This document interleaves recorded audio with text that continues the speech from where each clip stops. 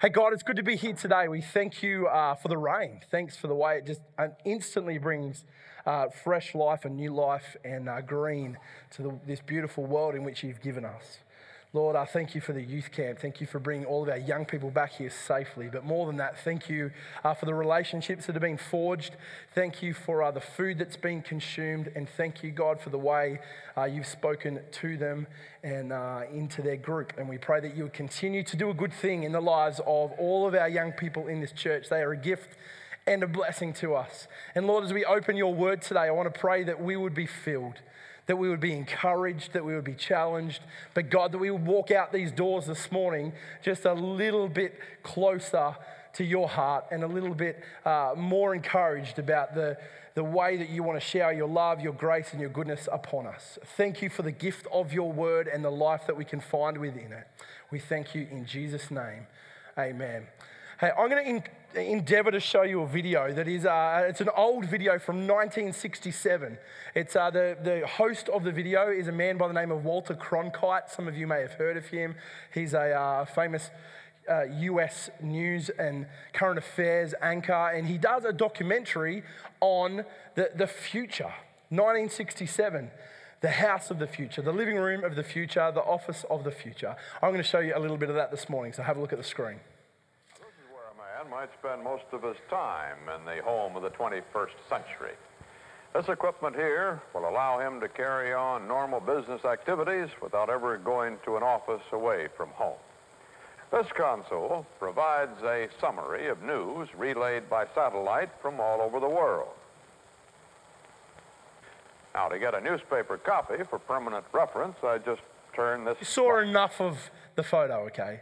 Walter Cronkite walks through the office and he shows all these huge machines, and he starts and he says, this, from the home of the future, is where someone may be able to sit and get the news from all over the world. And by twisting a few knobs, they will be able to print out their own newspaper. He then moves on to another console equally as big, and he says, and from this machine, they'll be able to check the weather, and they'll be able to check the stocks and what's happening with their finances. He says, and then they'll be able to move to this machine, and they haven't got it working, but they've got a color photo of somebody else there, and they're saying, and from this machine and through this prototype of what we would say is a microphone, they'll be able to communicate with people in different parts of the world while looking at their image. He says, this is the future. And he says, people expect that in the future, with all these wonderful advances in technology, there's going to be so much more time for people. They'll be home so much more often. They'll have so much more time for family. They'll have increased leisure time. In actual fact, there's a suggestion that no one will work more than 30 hours a week in the reality of the future. And what will we do with all this increased leisure time? He then goes on to move into the lounge room with its big screen projection TVs and surround sound systems and 3D monitors. And he does it in a way saying we could never believe this would be true, but this is what we believe the house of the 21st century will look like. Don't you love the promise of simplicity that technology brought us? The promise of simplicity, the 30-hour work weeks that we all enjoy together, the more leisure and free time that we have. I actually love technology. Who here loves technology? Okay, now let's just keep your hands up for a second. There's love, which is me. Then there's those that would camp out at the Apple store overnight to get the latest product. Keep your hand up if that's you. Jaken's too embarrassed to keep his hand up, and he wants to say that would be me. I love technology. There's something exciting about seeing the way that the world has advanced technology to the point where we can do all of the things that Walter Cronkite could only imagine the family of 2000 could do. We could do it in the palm of our hand in this little thing that we call a smartphone. I remember when I was in grade 11 at school, my family bought its first computer. Mum and Dad invested a lot of money. I was an only child, which has many advantages for me at the time, but I was the first recipient of a computer because it was going to help my senior years of schooling. And we went out and we bought this big monster machine that sat in my office, and it came with a dot matrix printer. And I was really proud because Dad had invested a lot of money in buying a set of Britannica encyclopedias that sat in our lounge room. But now I had a thing called Microsoft Encarta, which put all of that encyclopedia onto a disc and I could pull it up on my computer screen. I was so proud of this new computer that I got that the first day I got onto another program that came on CD disc called Microsoft Dangerous Creatures. It used to come with every home computer back in the mid-90s. And I found the Tasmanian Devil and I printed a full-page colour dot matrix Tasmanian Devil to show all of our family and friends. Such was I overwhelmed with the advancement in technology. But as technology evolved in greater ways, we've realised that the promise of simplicity and life becoming easier, to some part has been true. There's things that today are easier for us because of the advances in technology, but the promise of more time, more leisure, more space, and the capacity to escape work, well, that promise hasn't been true. And why is that true? Because we've become accessible everywhere. Think about some of the advances in technology that are great, but then on the other hand have been real challenges. Let's think about communication for a moment. Let me talk about the church context. When I was growing up as a young person in the local church, there would be someone that would sit. So what I'm saying is not that many years ago, because I'm such a young person, but not that many years ago, someone would sit in the office at the church that I grew up in Dubbo, and all the notices would get sent to their desk, and they would sit there and they would type out. They'd add a few little clip art pictures, and occasionally they put italics on it because that made the thing look awesome. They would print out a church news sheet every Sunday. And then it would get put in the black and white photocopier. And when we really advanced, we started putting colour paper in the black and white photocopier, because if it was black and white printing but on pink or green or blue or yellow paper, it just added a bit of extra flair to it. But that was the sole place that churches communicated. And then someone would usually get up on a Sunday and refer to the news sheet and say, hey, we've got a few things coming up, similar to what we do today when we give our announcements. And everybody would get that news sheet because that was your lifeblood in the life of the church.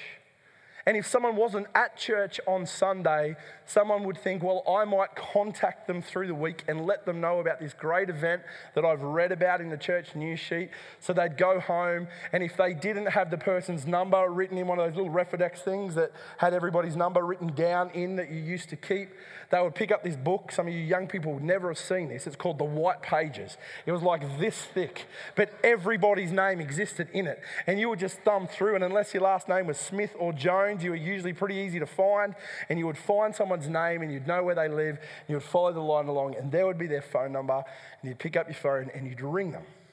And you'd say, guess what? I read in the church news sheet on Sunday.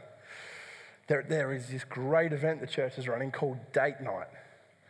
28th of October, you should come. And that person would take out a pen and paper and say, I accept my invitation to Date Night. They'd fold it, they'd lick the envelope, put a stamp on it, put it in the mailbox, and 3 days later, their RSVP would arrive at the church. All systems go. That sounds complicated now, doesn't it? I would love to return to those days. Because now we run an event, and this is what we think. Okay, we should email everybody on our database. Not that we think many people read emailed kind of things, broadcast, but some people do. Make sure that we update our information on the app and get the time and the address right, because the GPS mapping of the app is going to send people to the location, because we don't use Refidexes. Again, all you guys are like, what are you talking about? These big books that you used to drive with, or someone would drive it on your knee, like trying to work out where you were driving, because there was no such thing as a map on your phone that told you where to go. You had to work it out yourself. But now we've got to make sure it's all right, because the GPS app on your phone is going to send you to the event that we've put on the app, but we're not sure that everyone uses the app. So we also make sure that we have a Facebook series of event promotions that go out at the right time that people will read them. We still print some paper copies of most events. Try where we do, and we don't do this one very well, but to update the website that is linked to our church. We often question, should we have even more broad social media accounts like Instagram and Twitter and et cetera, et cetera, et cetera. And despite all these platforms that we post information, people still turn up to events when they're not on. Because that is the complexity that technology has brought our lives. The promise of better things. Think about contact for a minute. When I was a kid, not that long ago, we used to have a thing called a rotary phone. It was about so big. The handle was on a big cord and it had a dial with 9 numbers and a 0, or 10 numbers, including 0, and you'd have to ring it like this, the phone number that you found in the white pages. That was how you made your phone calls. You know the best thing about the rotary phone? Was it was stationed in one position because it was plugged into the wall. You couldn't take it anywhere that you went. And so your capacity to receive a phone call on that phone was completely dependent on your proximity to where the phone lived. So people could contact you, but they could only do it if you were home or in the office or wherever your phone lived. And even if you were in the backyard and you heard the phone ring and you raced into the house and the phone stopped ringing, you missed the call and you were okay with that. Actually, if you were a young person working at McDonald's and the phone rang at like 9:30 at night, you'd usually know that that meant that someone from McDonald's was ringing to ask you to do a 5 a.m. shift the next day. And so you would let the phone ring out because you didn't want to get out of bed for a 5 a.m. shift. But guess what? When you didn't answer the phone, they didn't think, I'll remind him that he never called me back. They would just think, oh, well, we'll try the next person. Now if your work rings, they're like, did you see the phone call? Did you return the phone call? How come you didn't respond to my message? I left you a message. I sent you an email. I actually texted you about working in the morning. I know you got the text because young people get text. Parents, let me give you a statistic that you can use on your young person. Data and research has shown that 100% of text messages get read by their recipients. Okay? So when your young person comes home and says, I didn't get your text, Mum, Dad, about curfew, they're not telling the truth. When I tell you that I didn't get your text and haven't responded, well, call me on it. But now it's complex. You see, the reality is, we used to love the day where you could hide from contact, where there was space in your life where people couldn't find you. But now, there is nowhere that we can go in life where we cannot be found by people that want to find us. And often in the most inappropriate places, we're found and we're caught. And when the room starts echoing, you know exactly where someone is when they answer your phone call. Communication says to us, there is nowhere that I can hide from your presence. You heard me? You know when someone answers the phone and it echoes? It's awkward for a minute. There's nowhere that we can hide. There is nowhere that we can go where we cannot be found. You know, Walter Cronkite in this little clip that he does, this little news piece that he does, would never have imagined that all the predictions that he gave came true in greater ways than he could ever imagine. But some of the promises that future offered didn't ever eventuate, because we live in a world of increasing busyness and growing complexity. You know, so often we take something that in essence should be so simple, and that's the name of this series at the moment, Simple, and we complicate it. I want you to hear this line: our good intentions and our healthy practices can so often be turned into unmanageable burdens and expectations. Let me say it again. Our good intentions and our healthy practices can so easily be turned into unmanageable burdens and expectations. Let me give you a really practical, simple example that many of us will understand. I want you to think about road rules for a minute. Why do we have road rules? Well, we have road rules because people know that roads can be dangerous places. When you put people in vehicles that are anywhere of a ton, 2 tons, 20 ton, whatever the size of the vehicle, and they drive them, that they can be dangerous places. And I've visited some countries where their road rules are rather loose, and roads are dangerous places. Now, in essence, the reason we have road rules is very simple. We could summarize it something like this. You might put different words, but this is my summation. We have road rules because ultimately what we want to communicate to people is when you're on the road, be careful, drive sensibly, and take care of those around you. We could probably summarize road rules into that, couldn't we? Be careful, drive sensibly, and take care of those around you. Imagine if that was all the road safety campaign needed to comprise of. Just want to remind you of the golden rule of the road. Be careful, drive sensibly, take care of those around you. But we're not always really bright. And the way that people interpret that looks different. And so we need to then define for people what it means to be careful, drive sensibly, and take care of those around you. Because once you get to a certain age, you recognize that just driving the car as fast as it can practically go is not a good way to be careful, drive sensibly, and take care of those around you. Even though the car is designed to go a whole lot faster than you can drive it, it doesn't actually help us live the golden rule of being careful, driving sensibly, and taking care of those around you. So we start to define what it means to be careful and drive sensibly and take care of those around you. And it always starts with one or two rules. Well, let's define it. Let's put some limits on the speed by which people should drive on the road. And then we probably need to define it a bit further. Let's put some limit on the speed that people drive on the road when there's a school there. Let's put limit on the speed that people drive on the road when there's road work. And the breadth of the rules continues to evolve, and it keeps evolving because we need to define for people what it means to be careful, drive sensibly, and care for others on the road. I started to print out the road transport operations legislation from the Queensland government. I got about 18 pages in, and then I realised I couldn't find anything in there about speed or seatbelts, and this was 522 pages.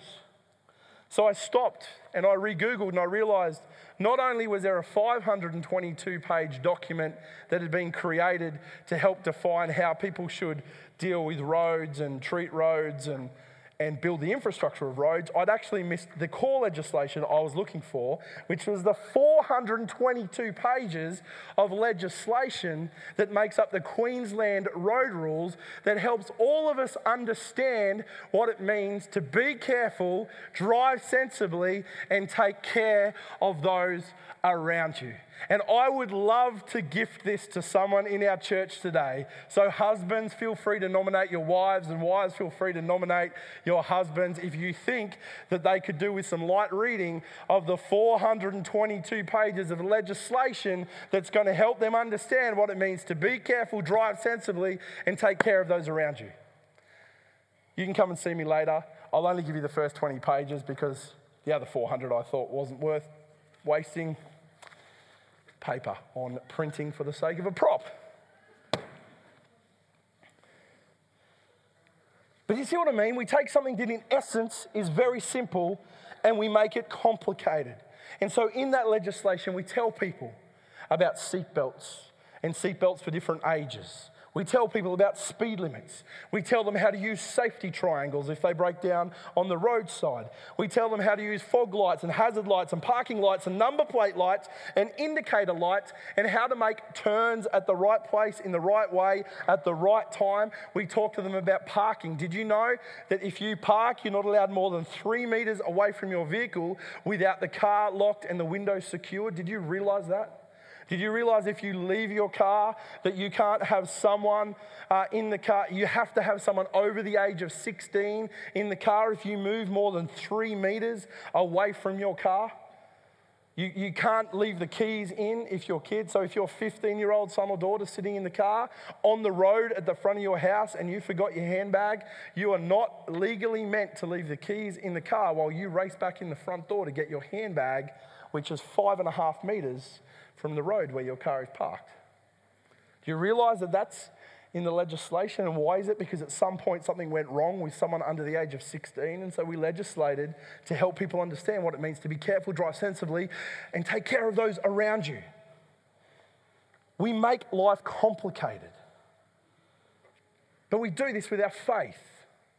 We do this with our faith all the time. We make life complicated. And so often Jesus says something that the essence of it is so very simple. But in our humanity, we can't work out what he actually means. And so we start adding to it to the point where things that are created to be good and beneficial and simple become complicated and overbearing and unmanageable. One of the greatest examples we find in the Bible is around an issue known as the Sabbath. And if you haven't heard of the Sabbath, part of the Ten Commandments, the law that God gave Moses in the very beginning, one of the Ten Commandments said that people should keep the Sabbath day. One day in 7, they should set aside and rest and keep it holy. Because the story of creation said that God worked really hard for 6 days and then had a rest. And in reflecting our Creator and the way that God's made us in His image, we too are not created to live lives of perpetual motion. So therefore, we should reflect God's own intent and actually have a day of rest, a day that we set aside that is holy to God. Jesus one day is walking with His disciples through some grain fields, and His disciples start picking some of the wheat. And there's a whole bunch of people, Pharisees, they're called in the Bible, they're religious leaders, they're very legalistic and very narrow-minded around issues of faith. Most of the time, they're really good people. But they're following Jesus, trying to catch Him out. And they see His people, His followers, His disciples, picking wheat from the wheat fields. And they say, we found you out, Jesus. The Sabbath law says that you must not pick grain on the Sabbath because that equates to work and that equates to energy expulsion. And that is breaking the law because according to the Pharisees, what they did was unlawful. And in that moment, Jesus has a discussion with them and He lands on a very, very pertinent line. He ends up saying to them this. You can find this in Mark chapter 2. He says this: the Sabbath was made for man, not man for the Sabbath. Now, what's Jesus mean? God gave us this great concept known as the Sabbath. It's a day of rest. Because you were never created to live life with perpetual motion. Now, you can do it, but the way God's created you to function best is to actually build in some times of stopping and resting and enjoying His presence and enjoying the presence of those around you and not being productive and not creating anything and not ticking anything else off the list. Man, so many of us find this so hard to do. But God said, that's actually the way I've created you to function best, not to live a life of perpetual motion. But people heard that principle and they said, well, what does it mean to rest? If we're meant to have a day of rest, if we're meant to be unproductive, if we're meant to set it aside for worship and fellowship, what does it mean? And so over time, people took this very simple concept of stop and rest and complicated it. And by the time Jesus came around and the Pharisees are following Jesus, they'd actually taken the law of the Sabbath and added hundreds of stipulations and definitions around what it meant to live the law of the Sabbath, what it meant to stop and rest. And over time that changed. There's a story that happened in what the Bible calls the intertestamental, or what we call the intertestamental period. In other words, there's a 400-odd year gap between the last book of the Old Testament and when the New Testament writes. So a 400-year historical gap where the Bible that we have writes nothing. There's nothing said in the Bible, but history obviously continued. And one of the stories that comes out of this time of history was that at a particular point in history, the Greeks invaded and actually laid siege to a whole bunch of Jewish people on the day of the Sabbath. And because of their Sabbath stipulations and laws, they refused to take up arms and defend themselves because in their mind, to defend themselves was breaking the law of the Sabbath. And so 1,000 people were slaughtered because of their adherence to the Sabbath laws. And so then things got adjusted around that, and someone made a new law that said, well, you can defend yourself, but you can't start the fight, but you can protect yourself against the fight. And all these laws kept getting added to the Sabbath law to the point where people were so anxious about not getting it wrong and actually doing what God asked them to do that they lost the heart that God intended in it from the very beginning, which is God created us to stop and rest. And they might have been resting physically, but their minds are racing so hard thinking, man, if I pick that piece of wheat, or if I write that letter, if I do that thing at home, if my kid spills something and I pick it up, or if I'm not at that event, or when am I breaking the law and when am I not? And so Jesus ends up saying, you guys have lost the plot. He says, understand the Sabbath was actually something God instituted to serve you. It's there for your benefit. It's there for your good. It's there because it actually makes you a better person. It actually helps you do life better. It actually helps you relate to your family better. It actually helps you turn up to work on Monday morning like refreshed and ready to go, ready to give your all in the thing that I've called you to do. The Sabbath is something I created to serve you, but you guys have complicated it so much that now the Sabbath is something that you serve. Stop taking the simple principles and making them so complicated. They legislated it so much that they lost the intent that it was created for. And this whole series that we're going to teach over this term is just called Simple. And it's built very much around this premise that so much of what Jesus says is incredibly simple. Simple doesn't mean easy. It doesn't mean it's easy to apply, it's easy to live. But it's simple. And we need to, at times, just come back to the simple truth, the simple principle, the simple command of Jesus, and not allow it to be overcomplicated in our lives. Because for so many of us, life is so complex. With all its competing demands and opportunities, it's so easy to lose sight of the simple truths that Jesus calls us to live by.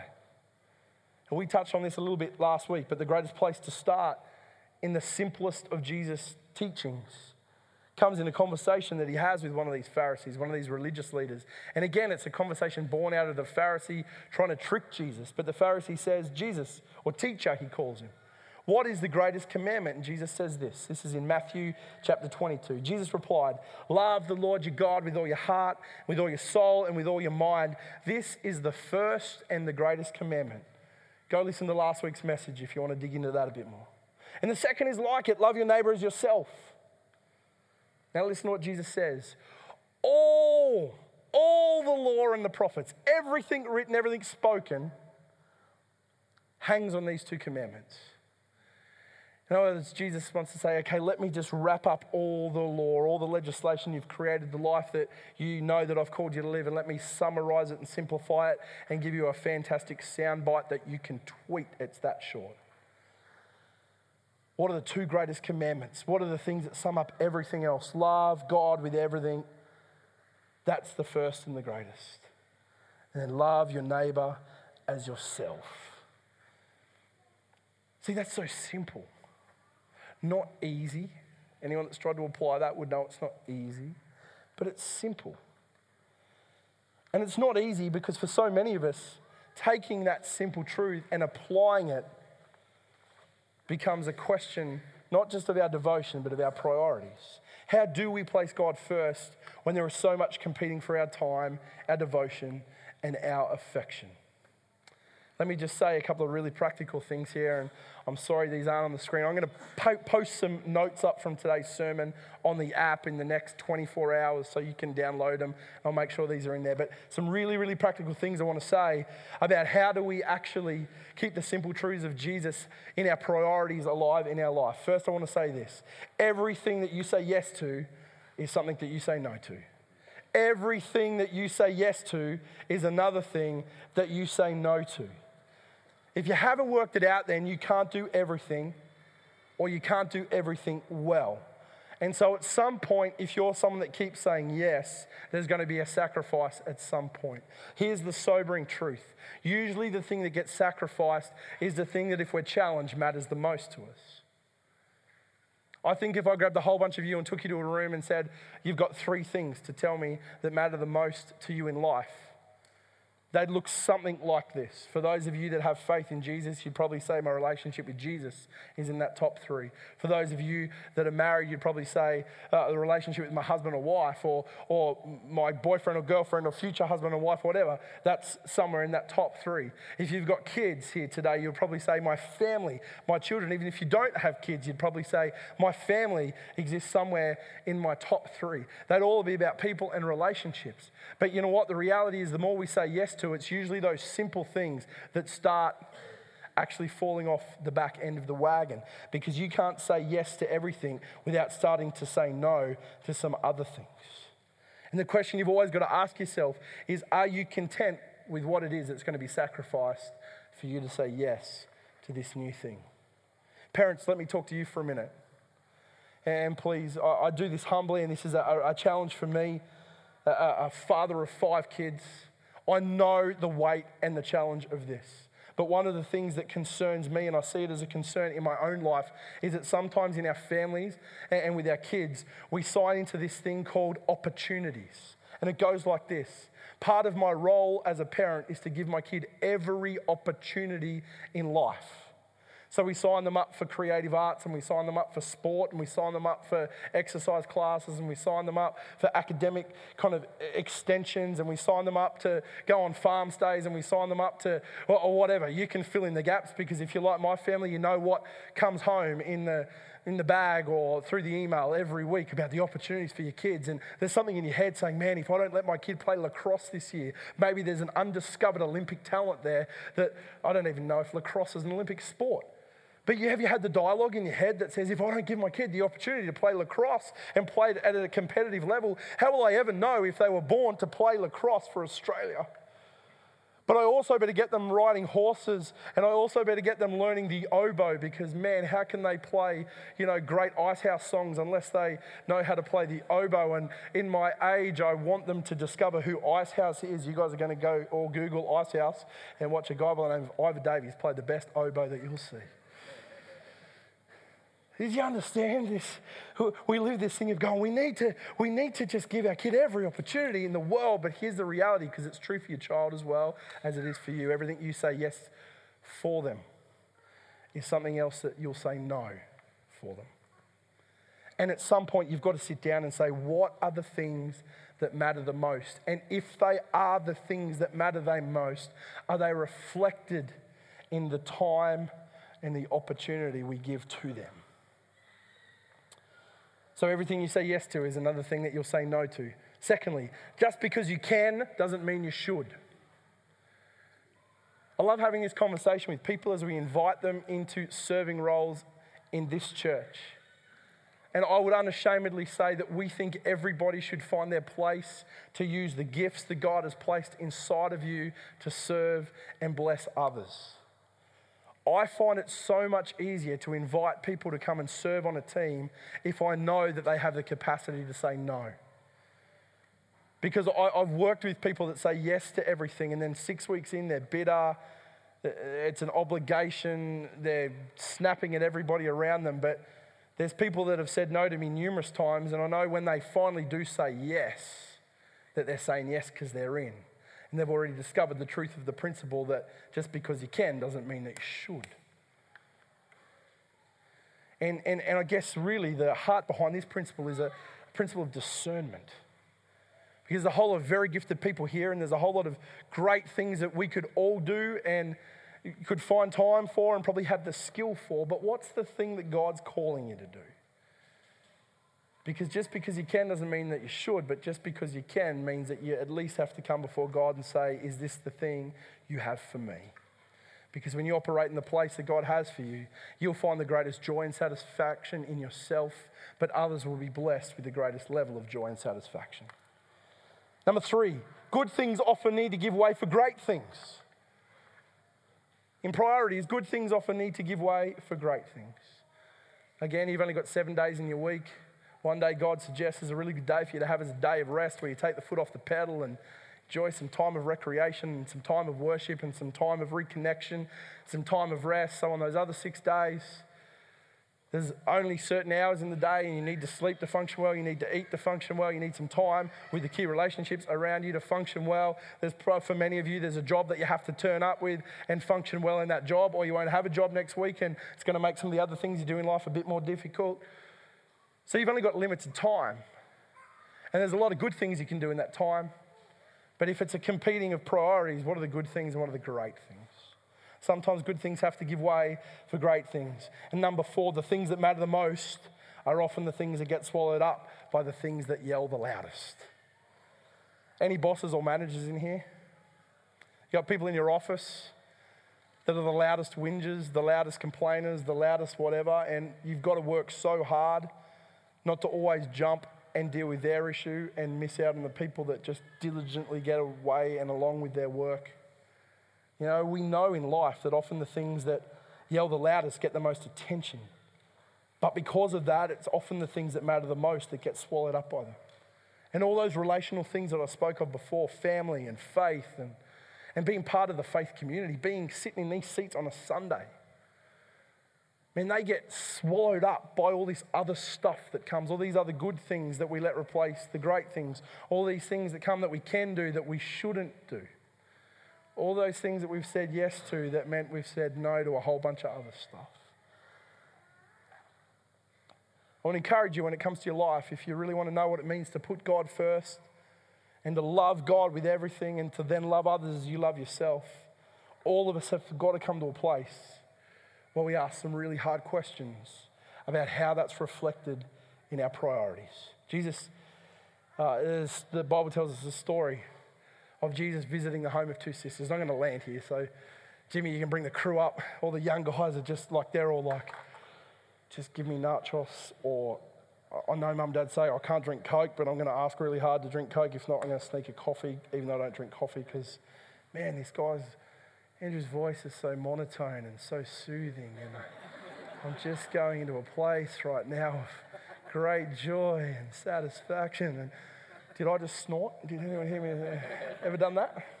You guys have done really well. Jake's even got his pillow out. It's extreme, Jake. If I ever see your parents or anyone of their ilk have with a pillow in church, they'll be in trouble, but you can get away with it today, okay? Jesus goes to the home of two sisters, Mary and Martha, their names are, right? Mary and Martha.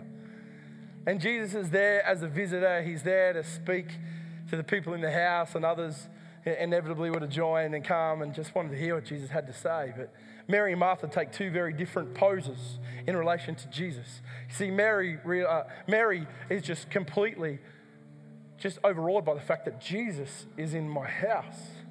And suddenly the mess of the house, she doesn't see it. The fact that there's dishes in the sink, she doesn't see it. The fact the bins haven't been taken out, she doesn't see it.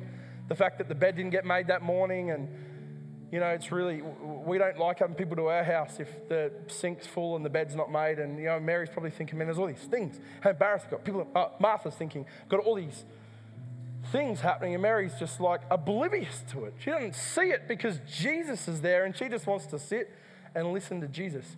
We don't read this scandal into this story, but understand the scandal of this story, because Mary actually went completely overawed by the presence of Jesus and sat in a place that culturally her as a woman would never have sat. She just took the liberty to walk into a space where she usually wouldn't be invited and say, well, I don't really care what you all think. I'm here with Jesus. And guess what? Jesus is really cool about that.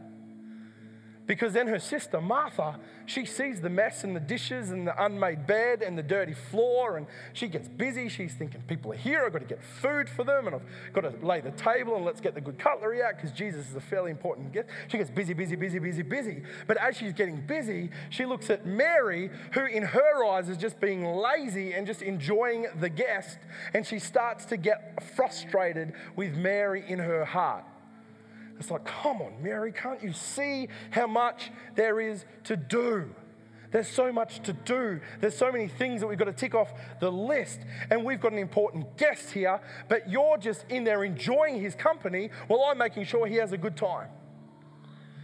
And Jesus ends up addressing Martha, and he says this, Martha, Martha. He says it twice, Martha, Martha. The Lord answered, you are worried and upset about many things. But few things are needed, and indeed only one. And Martha, I know you're busy, and I know you're doing a great job, and I know you're showing great hospitality, but Martha, I want to say something that's going to bite a little bit here. Mary's chosen what's better, and that will not be taken away from her. See, Jesus comes to visit. Mary sits, and Martha works. Mary soaks, and Martha stews. Mary ignores social convention, and Martha just sticks with the norm. Mary shows the devotion she has to Jesus by her very presence, whereas Martha seeks his approval by her busyness. Jesus says, Martha, He really wants to say, Martha, just put the tea towel down for a minute. Just come and hang at my feet. You know what? Some of us have overcomplicated life so much that when Jesus says, let me sum everything up for you, love God with everything and love your neighbor as yourself. Man, we got so busy and we've made life so complicated that we've just lost sight of how simple that can be. How simple an invitation it is just at times to come and sit at the feet of Jesus. But you know what? Just wanting it or desiring it or feeling like that's a place we want to sit in is not going to make it happen. Some of us have got to walk away this week and do something really practical. We need to pull out our diary. Probably not the paper diary. A few of you probably still do use the paper diary, but you're the ones with the rotary dial phone still. But those of us who've got our diary and our phone or our computer need to sit with it and go, man, what's some good things that I need to let go of for the sake of some greater things? What's some no's that I need to say for the sake of saying some yes to some other things? What's some places I need to be to prioritize the things that matter most and live this simple life that Jesus calls to me, a life of devotion, a life of love, and a life of transformation that comes when we find the space to sit at his feet. You see, I reckon Jesus would want to say to some of you today the very words that he spoke to Martha. Martha, Martha. Insert your name in there. You are worried and you're upset about many things, but only few things are needed, or indeed only one. Jesus invites you to rearrange your priorities and to sit at his feet and to receive the goodness that comes from that place. Hey, why don't you pray with me this morning? Actually, why don't we all stand? Come on. You guys need to get on your feet and wiggle your toes a bit, so let's jump on our feet. God, you made it so simple. We make it so complex. And God, so often life is complex. Lord, for many of us, family right now is complex. And work right now is complex. And trying to juggle all the things that, even though we've tried to move stuff out of our life, just trying to juggle, young kids or university age kids or kids in transition, or trying to juggle some of the relationship tensions that we have, or some of the financial pressures. Lord, it's difficult. And life is complex and life is busy. But God, in the midst of all of that, we're losing sight of the simple truths that you bring to us. That is first priority in life. We're called to love you with all that we got. To find space just to hang with you. To find space just to soak in your presence. To find space where we're not just talking at you, but we're actually stopping talking and allowing you to speak to us. Time to soak in the beauty of the creation that you've given us. Time to soak in the beauty of the community that you've formed around us. God, I just want to pray that as we get a hold again of the beautiful simplicity of the life you call us into, a life of love and devotion with you and love and devotion of others. May some of us have the courage this week to reset some of the priorities that we need to reset and to find the space that you're calling us into. We pray these things in Jesus' name. All together, let's say it. Amen. Amen. Come on, let's sing together, church.